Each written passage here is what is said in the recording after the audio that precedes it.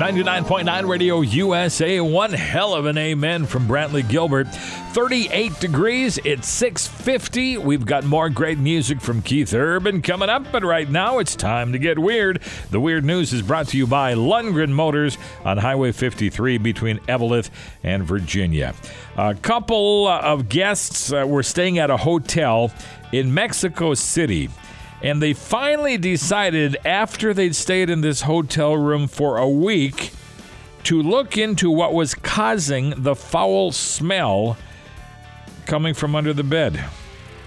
And then they realized their worst fears. The couple told hotel staff that there's a smell in our room, and it seems to be coming from under the bed. And then they watched in horror as hotel workers lifted up the bed and found a dead body wrapped in a plastic bag.